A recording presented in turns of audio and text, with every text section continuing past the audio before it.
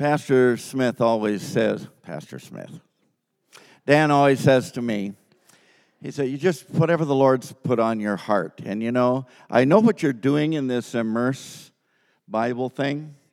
And as I just prayed, I immediately felt to deal with something that I hope will encourage you as you're in the middle of this journey. I'm not sure at what point you're on, but as you're in the middle of this journey of what this is doing in you and what it will do through you in ways you do not know, that you may not realize. And I talked to dear Pastor Des just briefly before coming down, and I told him my homiletics teacher would flunk me for this one. But, you know, over the years, I have seen four powers that the Bible claims for itself.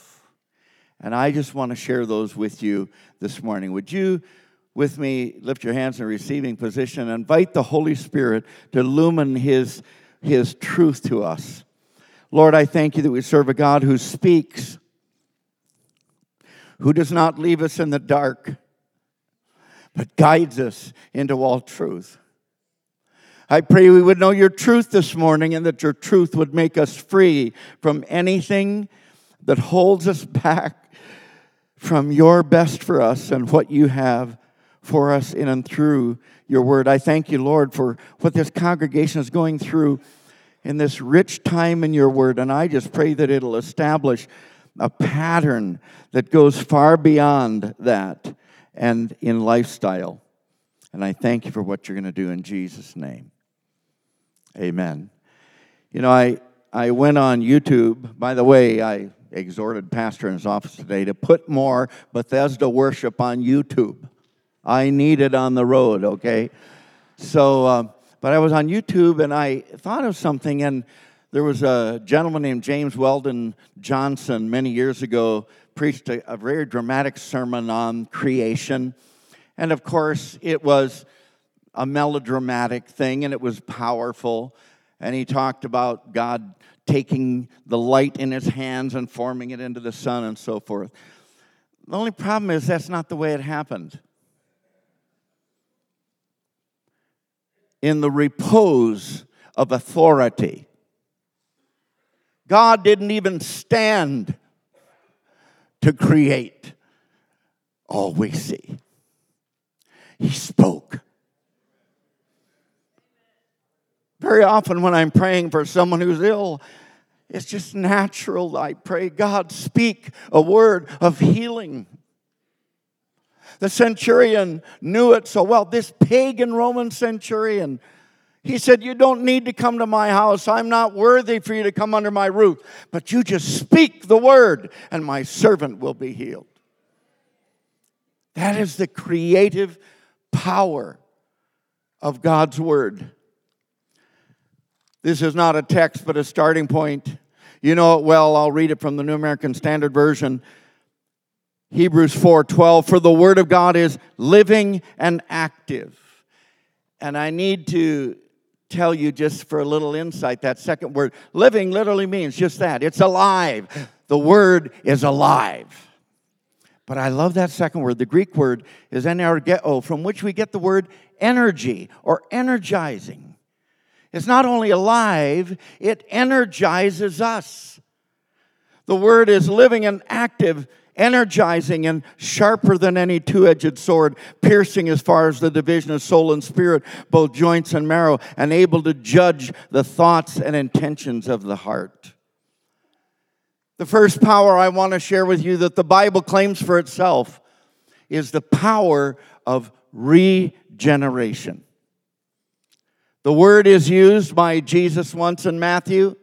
It is used by Paul in his epistle to Titus. What does regeneration mean? The Greek word is very simple. Palingenesia. Palin means again. Genesia, from which we get the word Genesis, means beginning. Regeneration simply means beginning again. 1 Peter chapter 1, verse 23, he says, you have been born again, not of seed which is perishable, but imperishable. That is through the living and enduring Word of God. We're talking about spiritual genetics here. How many of you ever heard of Gregor Mendel? Oh yeah, Gregor Mendel was an Austrian monk in the 19th century who had a huge curiosity. He's actually the father of modern genetics, this Austrian monk. And he established the principles of modern genetics. Some tried to dispute them, but they found out he was right. And he did it by breeding yellow and green garden peas. Okay? And how many of you have heard of dominant genes and recessive genes? Gregor Mendel came up with that. Because, believe it or not, the yellow peas dominated the green peas. And you know that so many people have superstitions about genetics. Let's just take eye color. Which color of eyes is dominant, brown or blue? Which is recessive, brown or blue? So if you have two brown-eyed parents, you will always have a brown-eyed child, right? Wrong. Let's talk about noses. By the way, Gregor Mendel, in advance, refuted one of Darwin's theories. Darwin tried unsuccessfully to prove that we are a blending of the characteristics of our parents, grandparents, our ancestors. And Gregor Mendel proved that we're not a blending of those characteristics.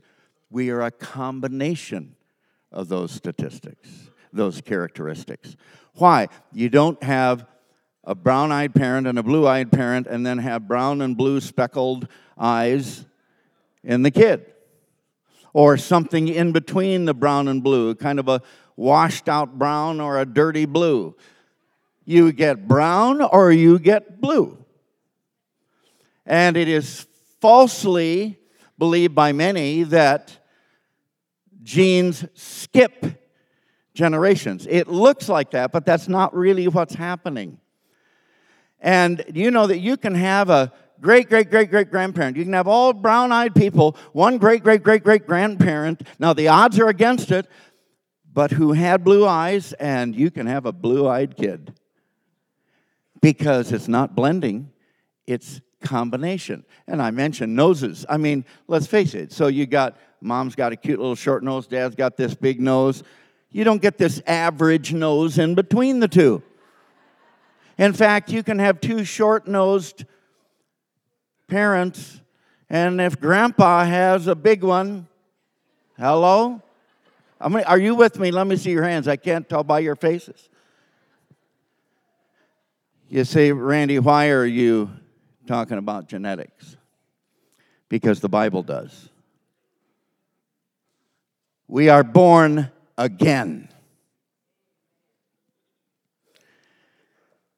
In 2 Corinthians 5:17, Paul says it this: if anyone is in Christ, he is a new creation. Old things have passed away. Behold, all things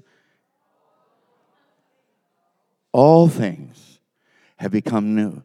We're not talking physical here. We're talking spiritual. Let me tell you, friends, I'm not here to dispute that there are characteristics and inclinations, most of which are behavioral, not genetic.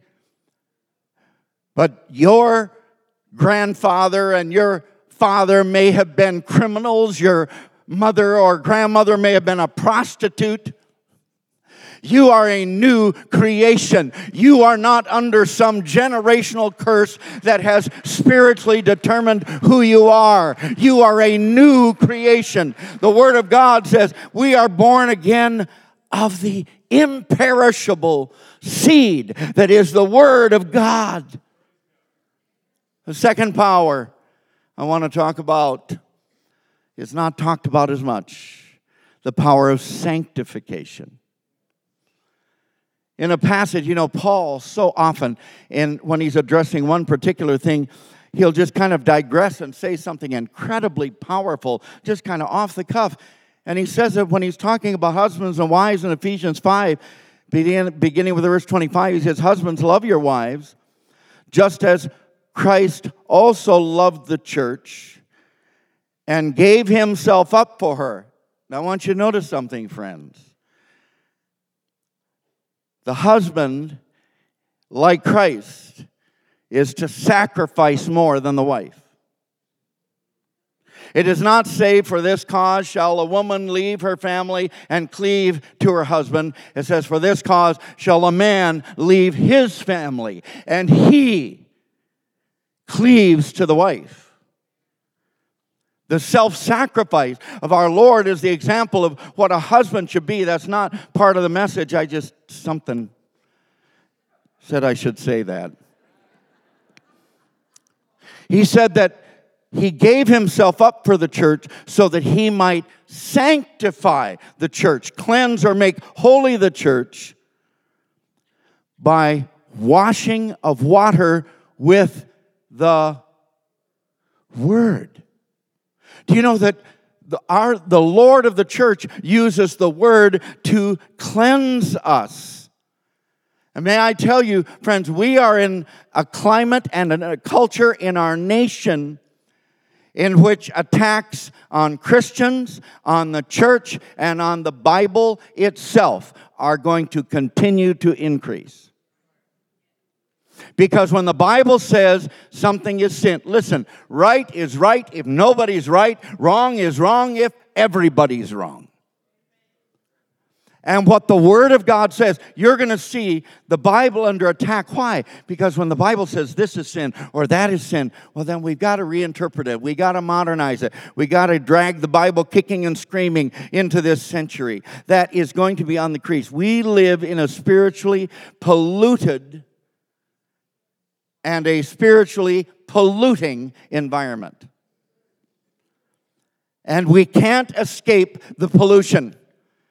But I will tell you, friends, when you are reading through the Word, the Lord of the church uses that Word to cleanse your thoughts, to cleanse your attitudes, to wash you from the pollution of the world around you. We need to live in the Word, not just on Sunday when you hear Pastor Dan preach, but you need the Word every day.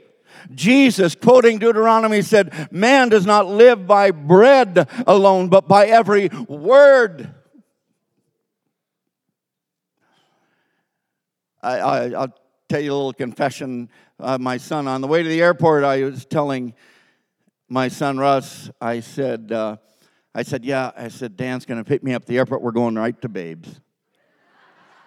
And then I said the next day, I'm going to lunch at In-N-Out Burger, and then next evening I'm going to Papa Do's with my former assistant who now lives in the Metroplex area. And my son said, Dad, do you know what you're going to preach yet?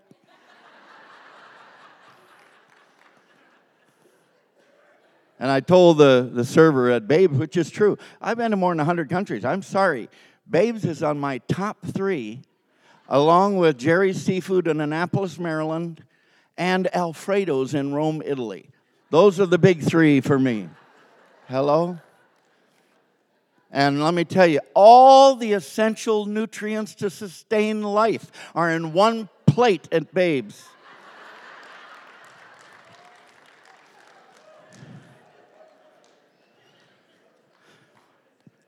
Martin Luther used a different preposition. We talk about living in the Word. He talked about living under the Word. Friends, we submit our lives under the authority of God's Word. 2 Corinthians 7:1, therefore having these promises, and he was talking about the wonderful promises about relationship with God previous to this. He said, having these promises, beloved, let us cleanse ourselves from all defilement of flesh and spirit. How do you cleanse yourself? With the Word. And incidentally, I know I've talked to you about Greek tense before. In years gone by, there's punctiliar tense, linear tense. They're both in this verb, in this verse. Punctiliar means it happens at one point in time. Linear is an ongoing action. Cleanse yourself is a punctiliar action. How many of you took a shower this morning? You did it on a particular day.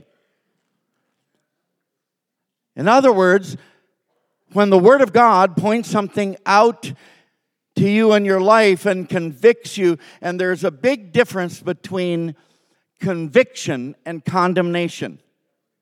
The devil brings condemnation. The Holy Spirit brings conviction. Can you imagine in a court of law, a district attorney saying, we need to lock this guy up because he is just a jerk? And the judge would say, give me evidence. Give some specific charges, right? You know what? The Holy Spirit, when He washes you with the water of the Word, will bring specific charges. Very specific actions we need to do to cleanse ourselves. And this is something, and I know I said this little thing before because I do remember saying it here, but it says, perfecting holiness in the fear of God, that is a linear tense. You don't become holy on a particular day, like you cleanse yourself on a particular day of a particular sin. You become holy, and you'll see this when we come to the next power of the Word, that it is an ongoing linear action. Now, when I grew up, and I said this before, but I'll repeat it, my mom could not wear a pearl. How many grew up in the Assemblies of God? How many ladies know you couldn't even wear a pearl, right? Assemblies of God's not that way anymore, especially not in Texas. And now you can wear fishing tackle. Just look around you. But we need to discover, while there are some things we need to stop, you don't become holy because you take off your earrings or don't put on your makeup or don't wear open-toed shoes or whatever it is. That doesn't make you holy. You are perfecting or maturing holiness in the fear of God. And you know what? When you read the Word, the Holy Spirit, now I'll use an old King James English term, quickens. I'm not talking about TurboTax or your tax software, okay?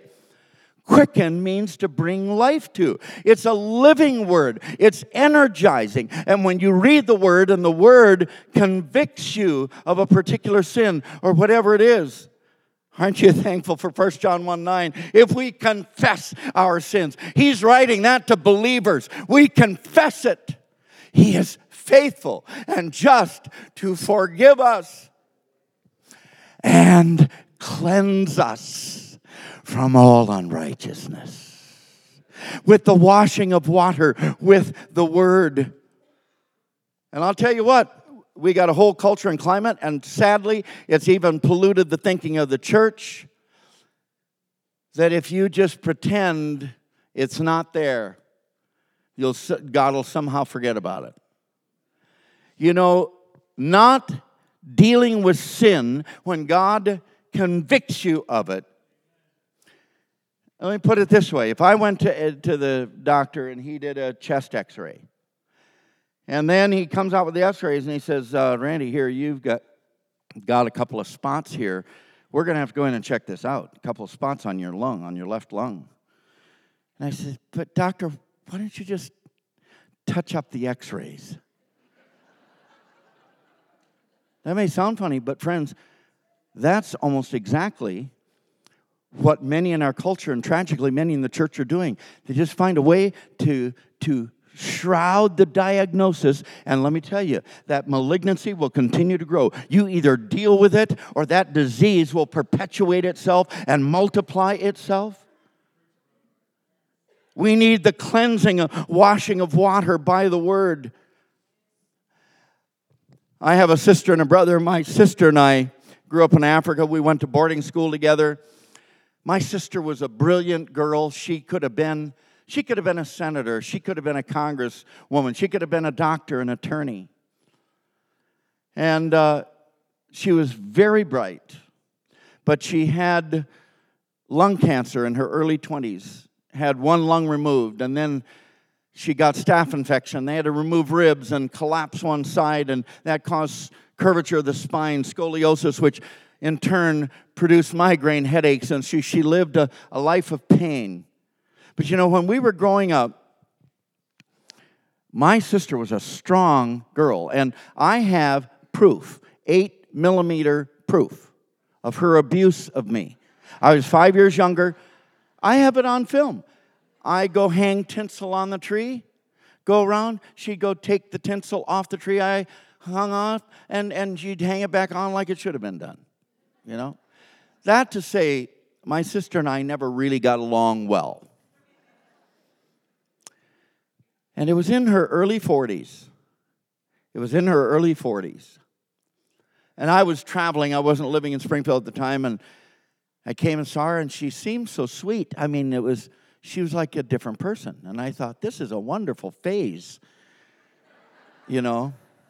When we moved to Springfield, and, you know, after a couple of years, and I commented to my wife, Ruth, I said, Ruth, have you noticed how sweet my sister is?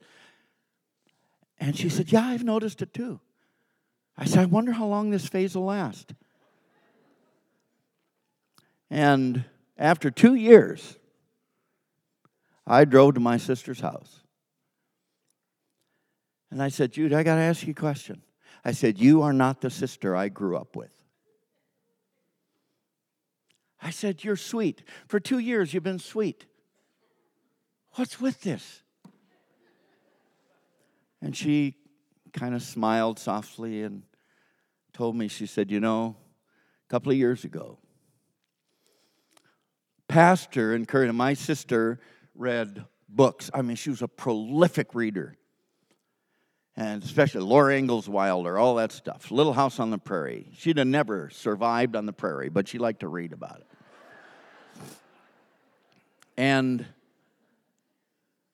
pastor said one Sunday, challenged us, would you consider, those of you that are readers, spend just half as much time reading God's Word as you do reading other stuff?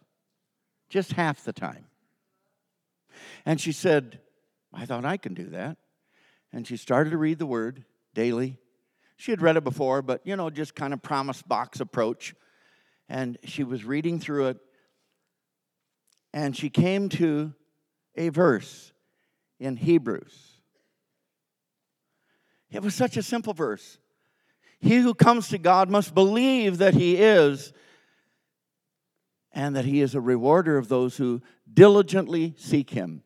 It was that one word, diligently, that the Holy Spirit shone a spotlight on, and she realized, she said, I can't do that. I seek Him, but I don't diligently. Do you know that God can convict you with one word? And it wasn't about stealing, lying. It was about a lack of diligence. And my sis, she said, I saw myself for what I was. The Word will show you what you are, who you are. But it won't leave you there. And she said, God, I don't want to be like this. And God began to change her. She was transformed into a different person. She is proof positive. Oh, listen, I have a friend of mine that says, jokingly, Jesus changes people, but not very much. And I modified it. Jesus changes people, but not very much, usually after the first year of their Christian life. You ever notice, first year of Christian life, there's a lot of change, and then it kind of slacks off? May I tell you, I don't care how long you've been serving God, the power of His Word can change you today, in midlife, in late life. As long as you're alive, the washing of water with the Word can cleanse you. Which brings us to the next power of the Word, the power of transformation. You all know this, Romans 12:1 and 2. I beseech you by the mercies of God to present your bodies a living sacrifice, wholly acceptable unto God, which is your spiritual worship or reasonable service. And just a little thing I'll throw here. Don't throw out the word reasonable. Because the Greek word is logikein, from which we get the word logical. Paul is saying, look, if he died for you, you can live for him. It's that simple. And in 2 Corinthians, he says it this way. He said, I am convinced one died for all. Therefore, all died, and he died for all, that we who live should no longer live for ourselves, but live for him who died and rose again on our behalf. How are we going to live for him? He says, present your bodies a living sacrifice, holy, acceptable unto God, which is your spiritual service of worship in the New American Standard. And do not be conformed to this world, but be transformed by the renewing of, it doesn't say your heart, of your mind. He changes. Do you know that faith does not begin in the heart? Faith is activated in the heart. Faith begins in the mind. We hear the word. Faith comes by hearing, hearing by the word. We hear the word, our mind processes that. The Holy Spirit illumines our mind to the truth. The Holy Spirit activates faith in the heart. But he does it by renewing our mind. And these words, conform, transform, in English, they have the same stem or root, form. That's not true in Greek. You see, when he's talking about don't be conformed to this world, it's the Greek word from which you get the word schematic.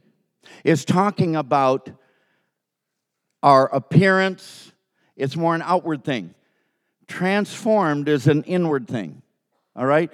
Now listen, he's saying don't conform yourself. See, we're capable of conforming ourselves to be like the world. In fact, if we do nothing, it's going to happen. I like the way J.B. Phillips says it. I'm sure you've read it. He says, don't let the world squeeze you into its mold. Listen, the world is pressing you from all sides in a certain direction. And he's saying, don't let, and by the way, there's a voice issue thing here going on in Greek that's really cool, because when he says present your body, that's active voice. When he says be transformed, that's passive. Now, it's all imperative, it's all a command, but the force of the action's different on all three words. And when he says don't be conformed to this world, it's middle voice, which we don't have in English. And here's my definition of middle voice. The decision of the action is the subject's, but the force of the action is passive. In other words, we decide whether we're not going to be like the world, but we are not the force that protects us from being like the world. We have to choose ourselves not to be conformed by the world. Are you with me? He said, but be transformed, and I love this word. You know it from junior high science class. Be transformed, metamorpho, from which we get the word metamorphosis. Metamorphosis, if you remember, describes a certain kind of change that takes place in nature, where the thing changing is not a little modification. It is a change from one kind of a thing to another kind of a thing that is nothing like what it used to be. And what was the thing your science teacher used to demonstrate metamorphosis to you? The caterpillar and the butterfly. The butterfly looks nothing like the caterpillar. Moves by a different mode of transportation. It flies instead of crawls. The caterpillar's ugly. The butterfly's beautiful. And by the way, the same thing happens in the mineral kingdom and the vegetable kingdom. Because how many remember igneous rock and sedimentary rock and metamorphic rock, which is petrified wood? It used to be wood, now it's stone. Now that's what he is saying happens to us. May I tell you, becoming a follower of Jesus Christ is not learning to accept your identity or cleaning up your act or making a little psychological adjustment. It is a radical change from one kind of a thing to another kind of a thing that is nothing like what it used to be. We used to be children of darkness. Now we are children of light. We used to serve Satan. Now we're serving him. We change kingdoms, and I love it in Colossians when Paul says this. He rescued us from the domain of darkness, punctiliar, on a certain day. He rescued us and transferred us to the kingdom of his beloved Son. We are children of the kingdom. We have a different citizenship. That is transformation. He says, don't be conformed, but be transformed by the renewing of your mind. How does that happen? And this is what's so important. 2 Corinthians 3:18. That word metamorpho is only used twice by the Apostle Paul.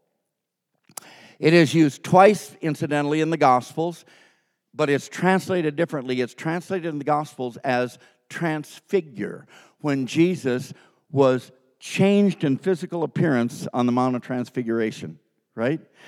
Now, back to Paul. Paul says in Romans 12, be transformed by the renewing of your mind. But in 2 Corinthians 3:18, he tells us how it's going to happen. He said, we all with unveiled face, beholding as in a mirror the glory of the Lord, are being transformed linear into the same image from glory to glory, just as from the Lord, the Spirit. Have you noticed when you cut down a tree, there are rings in the tree?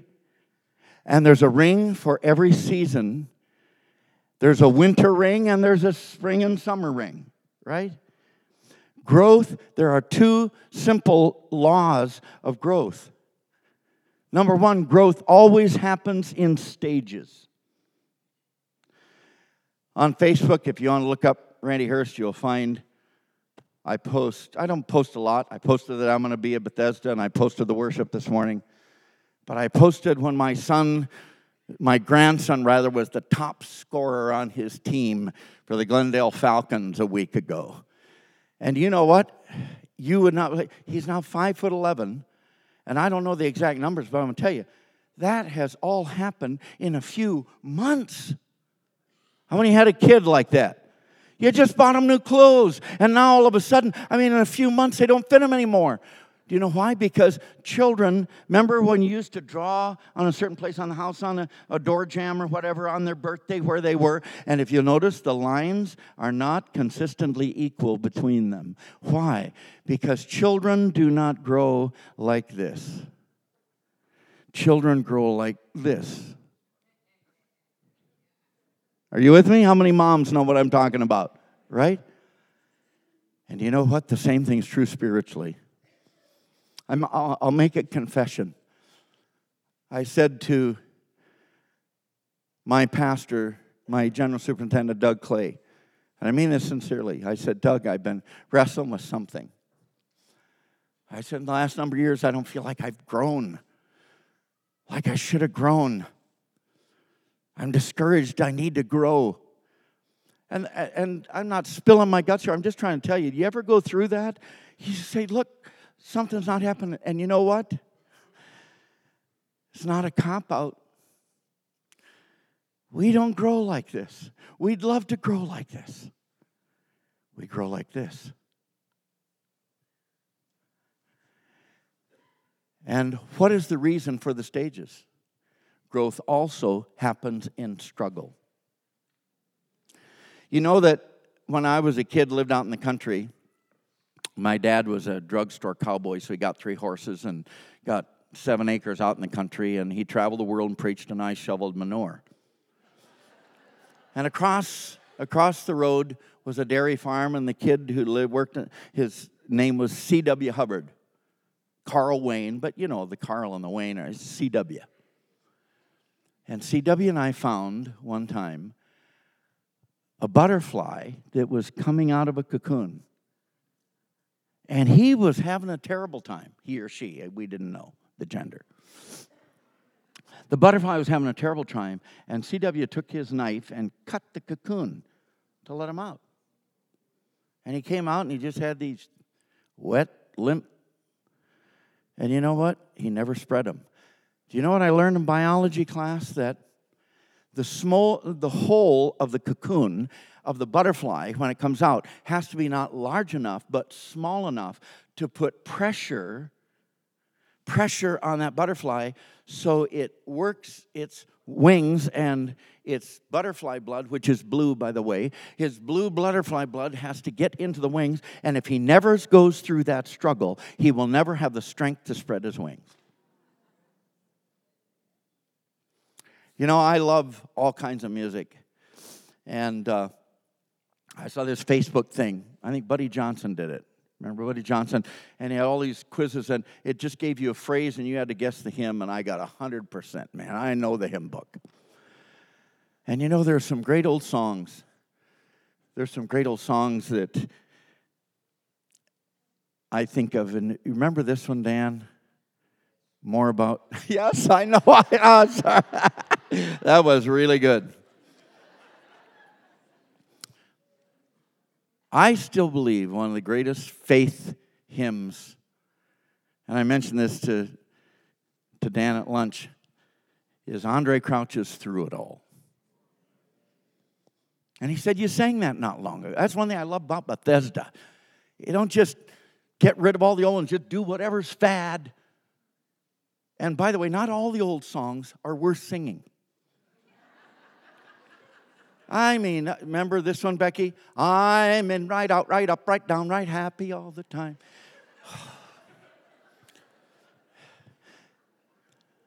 But listen to what he says. I've had many tears and sorrows. I've had questions for tomorrow. Times I didn't know right from wrong. But in every situation, God gave blessed consolation that my trials come to only make me strong.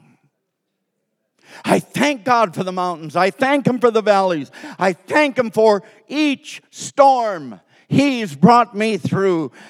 Because if I'd never had a problem, I wouldn't know that God could solve them. I'd never know what faith in God can do. You see, the Word is the source of faith. Faith comes by hearing, hearing by the Word of God, but that has to be applied in life. And then the chorus, it ties it to the source. Through it all, I've learned to depend upon His Word. That's where the faith comes from. And you know why? Listen, it's about Jesus. He is the living Word. Hebrews says God spoke in so many ways. He spoke through the prophets. He spoke through Old Testament Scripture. But in these last days, He's spoken through His Son. Unless we knew the Son, we could not truly know the Father. Because He is the living Word. But you know, how do you get to know Jesus? Remember this one? Yep.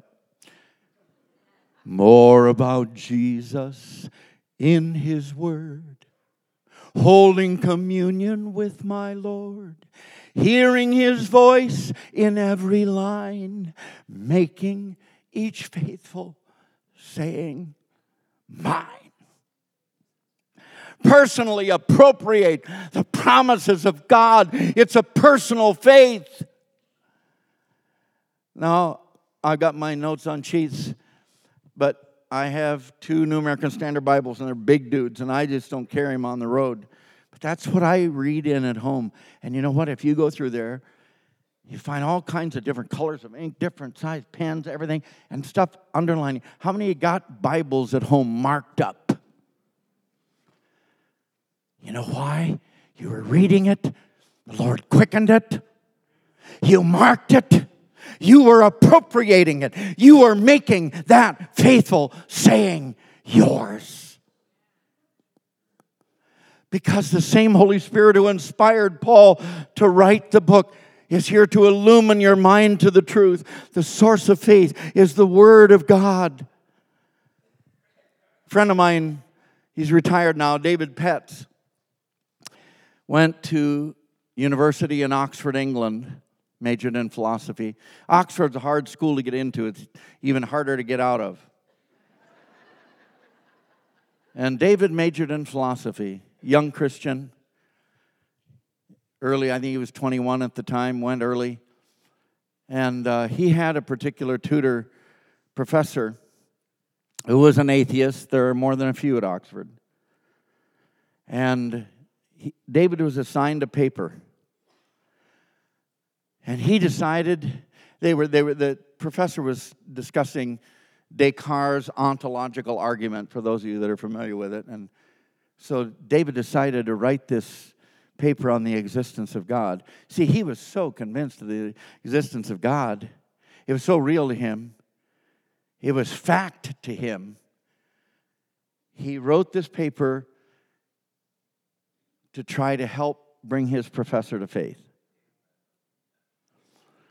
Well, the papers were turned in, and then the next week came, and the professor handed them back with the grades. Everyone's except David's. And he kept David's up there, and he said, I kept one paper back, and David's heart leapt within him. He said to himself, I got to him. I reached him. He's going to say now, at least he has doubts about his atheism, which is a good thing. Contrary to that, piece by piece, that professor just demolished David's arguments in front of the whole class, then took the paper and disdainfully threw it on David's desk. David told me, he said, the worst part of it was not just I felt I'd let God down, that I was ashamed. But he said, when I was walking back to my room, I felt my own faith was shaken. He said, I got to my room and there was my Bible. And I said, God, I don't even know what I believe anymore. You got to help me. And I don't advocate this, neither would David Patz. It's not a good method of Bible study. He just flopped it open. Put his finger down on the page. And you know, while that's not a method of Bible study I think that God would have us do, you know, God in His mercy will accommodate people like He accommodated those who swiped the Apostle Paul's aprons and put them on sick people, and God honored and healed them. And his finger had fallen on Psalm 119, verse 99. I have more insight than all my teachers, for thy testimonies are my meditation. And the faith that he thought was gone flooded his soul again. He said, it doesn't matter what my teacher says. I know what the Word of God says. His testimonies are my meditation. And by the way, that Hebrew word testimony is really talking about admonitions. In other words, God's instructing us what to do and what not to do. That's the transforming power of God's Word. You know, I like the WWJD thing. What would Jesus do? I think it's a good thing. But how are you going to know what Jesus would do if you don't know what Jesus did? You don't just out of your imagination say, well, what would Jesus do now? If you have been reading through your immersion Bible and have read through all the Gospels, all kinds of things will come to you because you have read about Jesus. You know what Jesus has done, so you know what Jesus would do. It's not left to your imagination, even with its best motives. I have, and I share with you in my iPhone here somewhere. No, it's down there. Doesn't matter. I have a thing in my iPhone I just call daily texts, and I'm breaking them into 3 groups. I read some in the morning, some in the midday, some in the evening, and they're not rigid, so I add to them periodically. I've even dictated them, so sometimes when I'm getting ready in the morning, I listen to myself reading them. And you know, yes, we know the Word is bread, right? It's our ongoing sustenance. Which, by the way, you know, my former pastor, who was a great preacher, orator kind of preacher, said to his son, who was also a preacher, he said, you know, he said, I sometimes wonder if our congregation even remembers next week what I did. I did all this work to prepare this message. I wonder if they even remember it. And his son said, Dad, how many great meals do you remember? He said, well, I remember in Nice, France, when we were at Bob and Hazel, we had that wonderful French dinner. And I tell you what, I've been to 100 countries, and I already told you the top 3. I could think of a few more, but I'd run out of fingers on 2 hands of the great meals I remember. But you know what, folks? The Word is bread. It doesn't have to be an outstanding memory. I honestly believe that if someone leaves a service when one of us is preaching and says, that was a great sermon, but it doesn't change anything in their life, it doesn't change how they think, we failed. How many meals? You know that's why you need to be in God's house. And I will tell you, I'm preaching to other people, so I listen online. I listen to my pastor, Dr. James Bradford. I listened to someone who was in my youth group in Des Moines, who's a great pastor in Minneapolis, Jack Perrin, and I listened to J. Daniel Smith at Bethesda Community Church. Because you know what? I need that food, that regular food. But you know, it's not just food I need medication. Serious. I already told you all the essential nutrients to sustain life are in a plate of babes. But it won't cure diabetes. Might help it along a little, I don't know. But you see, as you're reading, take it back to the Immersion Bible. As you read through and the Holy Spirit quickens something to you.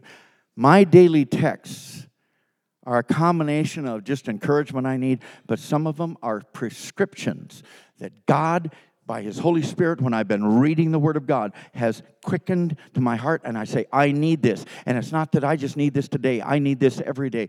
There are some verses in my daily texts have been there for years because I still need them.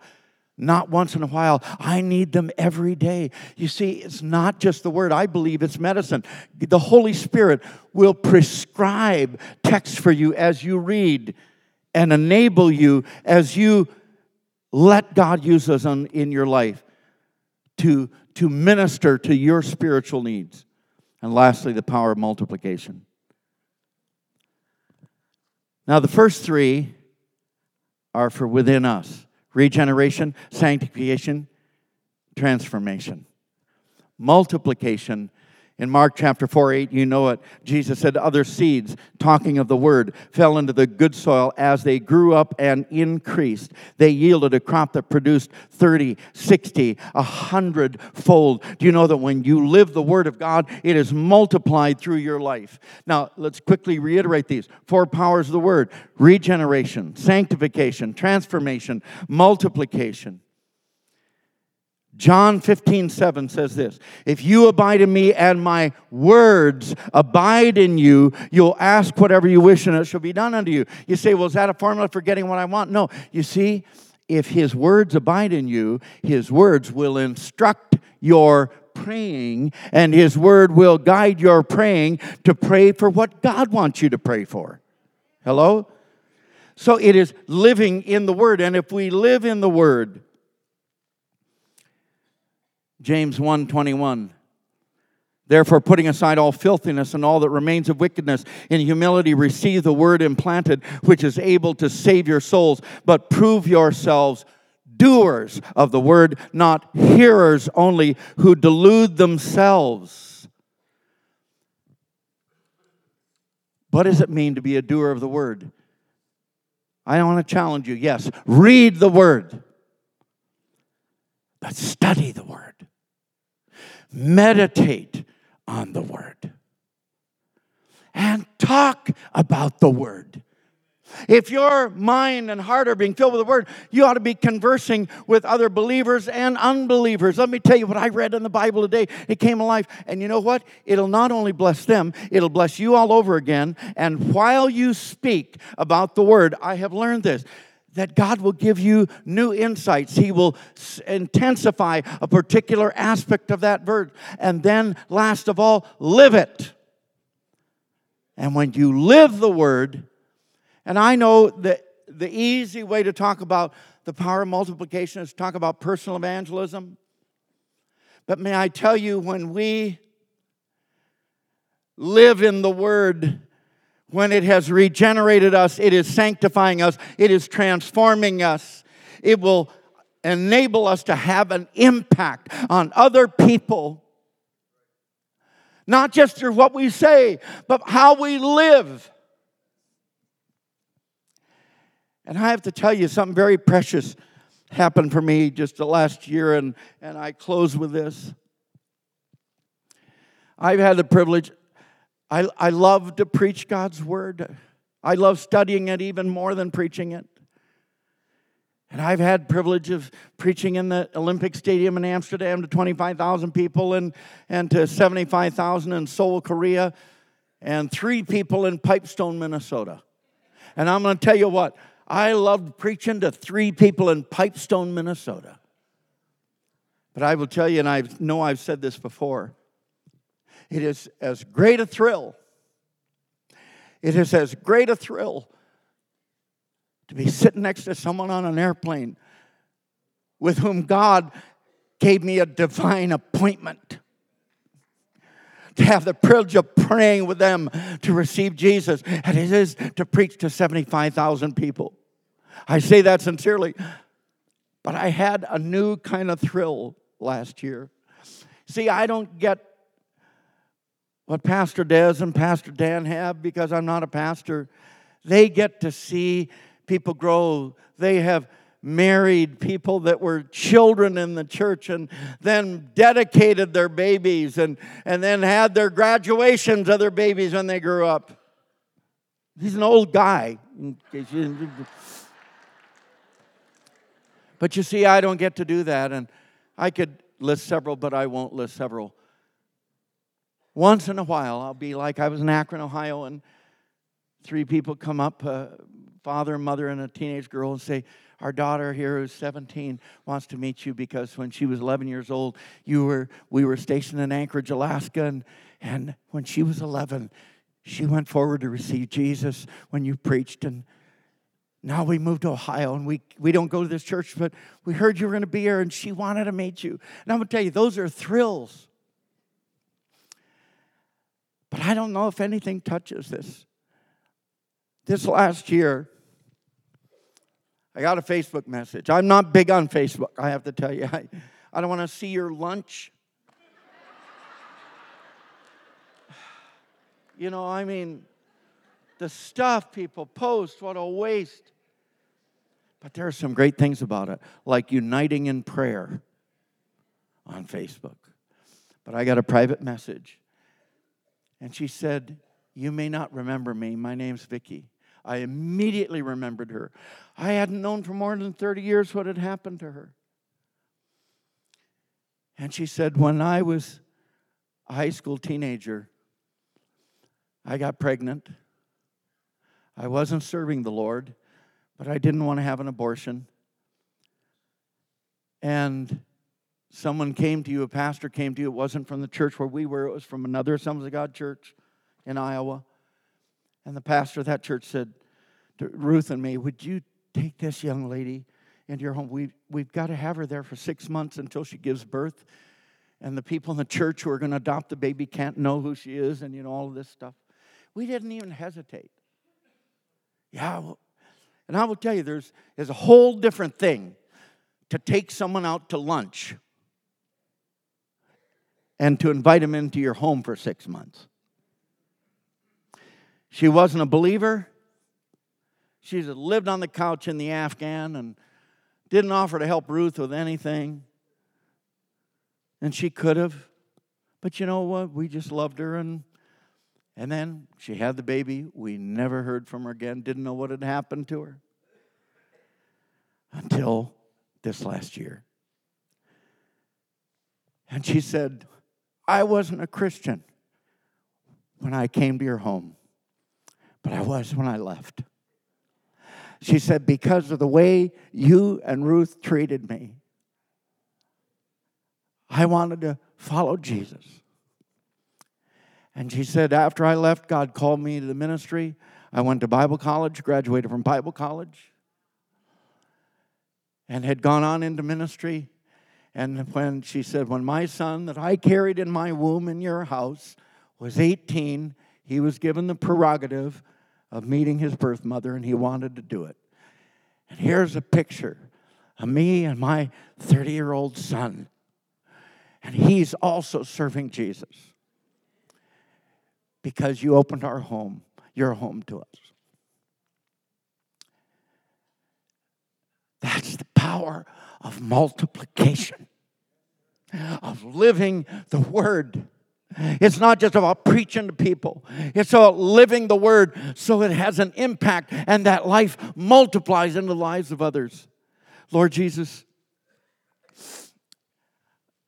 I have tried to share, and it's not a normal way to deal with these four things, but God, I thank you for the power of your Word in our lives. I thank you that this congregation is going through the Scriptures, through the New Testament, Monday through Friday. Lord, I pray that just something I have shared today will have brought encouragement to them, that in ways they don't even realize today as they're doing it, Lord, you are cleansing them. You are transforming them. You are shaping their hearts as they read your word. And Lord, as Martin Luther said, we commit ourselves to living under your word. And I'm going to ask you, before Pastor comes to close and dismiss, if you do something else, you've made the commitment, you've got the Bible, you're reading through that New Testament, would you be willing to lift your hands to the Lord and say, Lord, I submit my life under your word to cleanse me, to transform me, so that I can live a life that is effective and multiplies in the lives of others. And I thank you for what you're going to do. I praise you, Lord. Heads bowed and eyes closed. You're here as Pastor comes. You don't have God's peace in your heart, that if you were to die today, the Lord would return today, that you're ready to stand before Him. You can leave with that peace. I'd like to pray with you right where you are in your seat. No one's looking around.